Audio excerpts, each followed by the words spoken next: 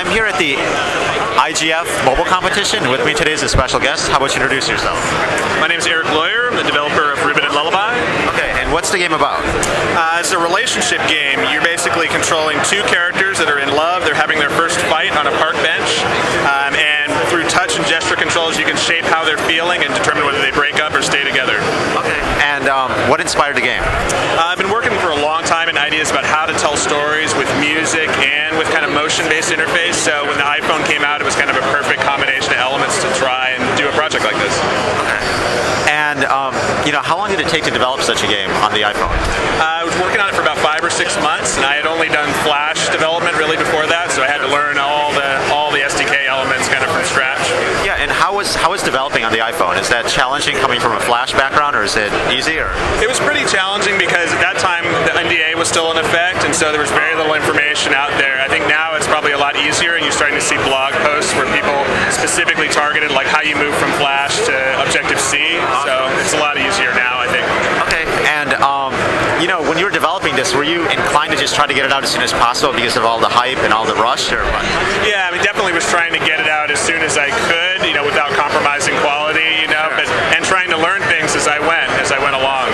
Sure. And what would you say you learned? Like, what are the things that you learned the most that actually helped you finish the game?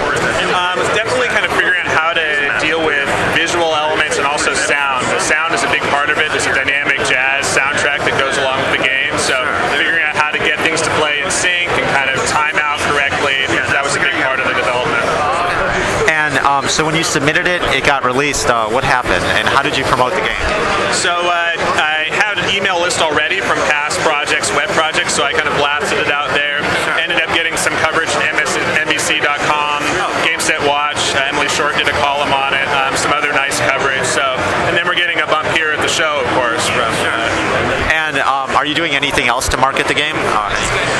Basically trying to exploit kind of talking to different other press outlets, just trying to, there's always kind of new outlets and new ways to promote the title, so just trying to stay on top of that and keep submitting and doing the updates. And do you guys have a paid app and a free app, or is it just a paid app? We just have paid because the paid is kind of almost a mini game in and of itself, so doing a free version doesn't really make sense, but perhaps once we get a few updates under our belt, we'll do a free one so that you can kind of get a taste of it. Okay. And so what's next in store for your studio? Are you guys going to do Flash games or iPhone games? I think we're definitely going to keep on the iPhone tack, just because the unique controls really let us do some cool storytelling stuff. So we're going to expand on this concept of comics, music, and motion type interface and storytelling and keep taking it forward.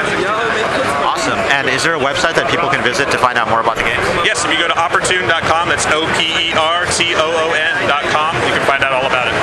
Thank you very much.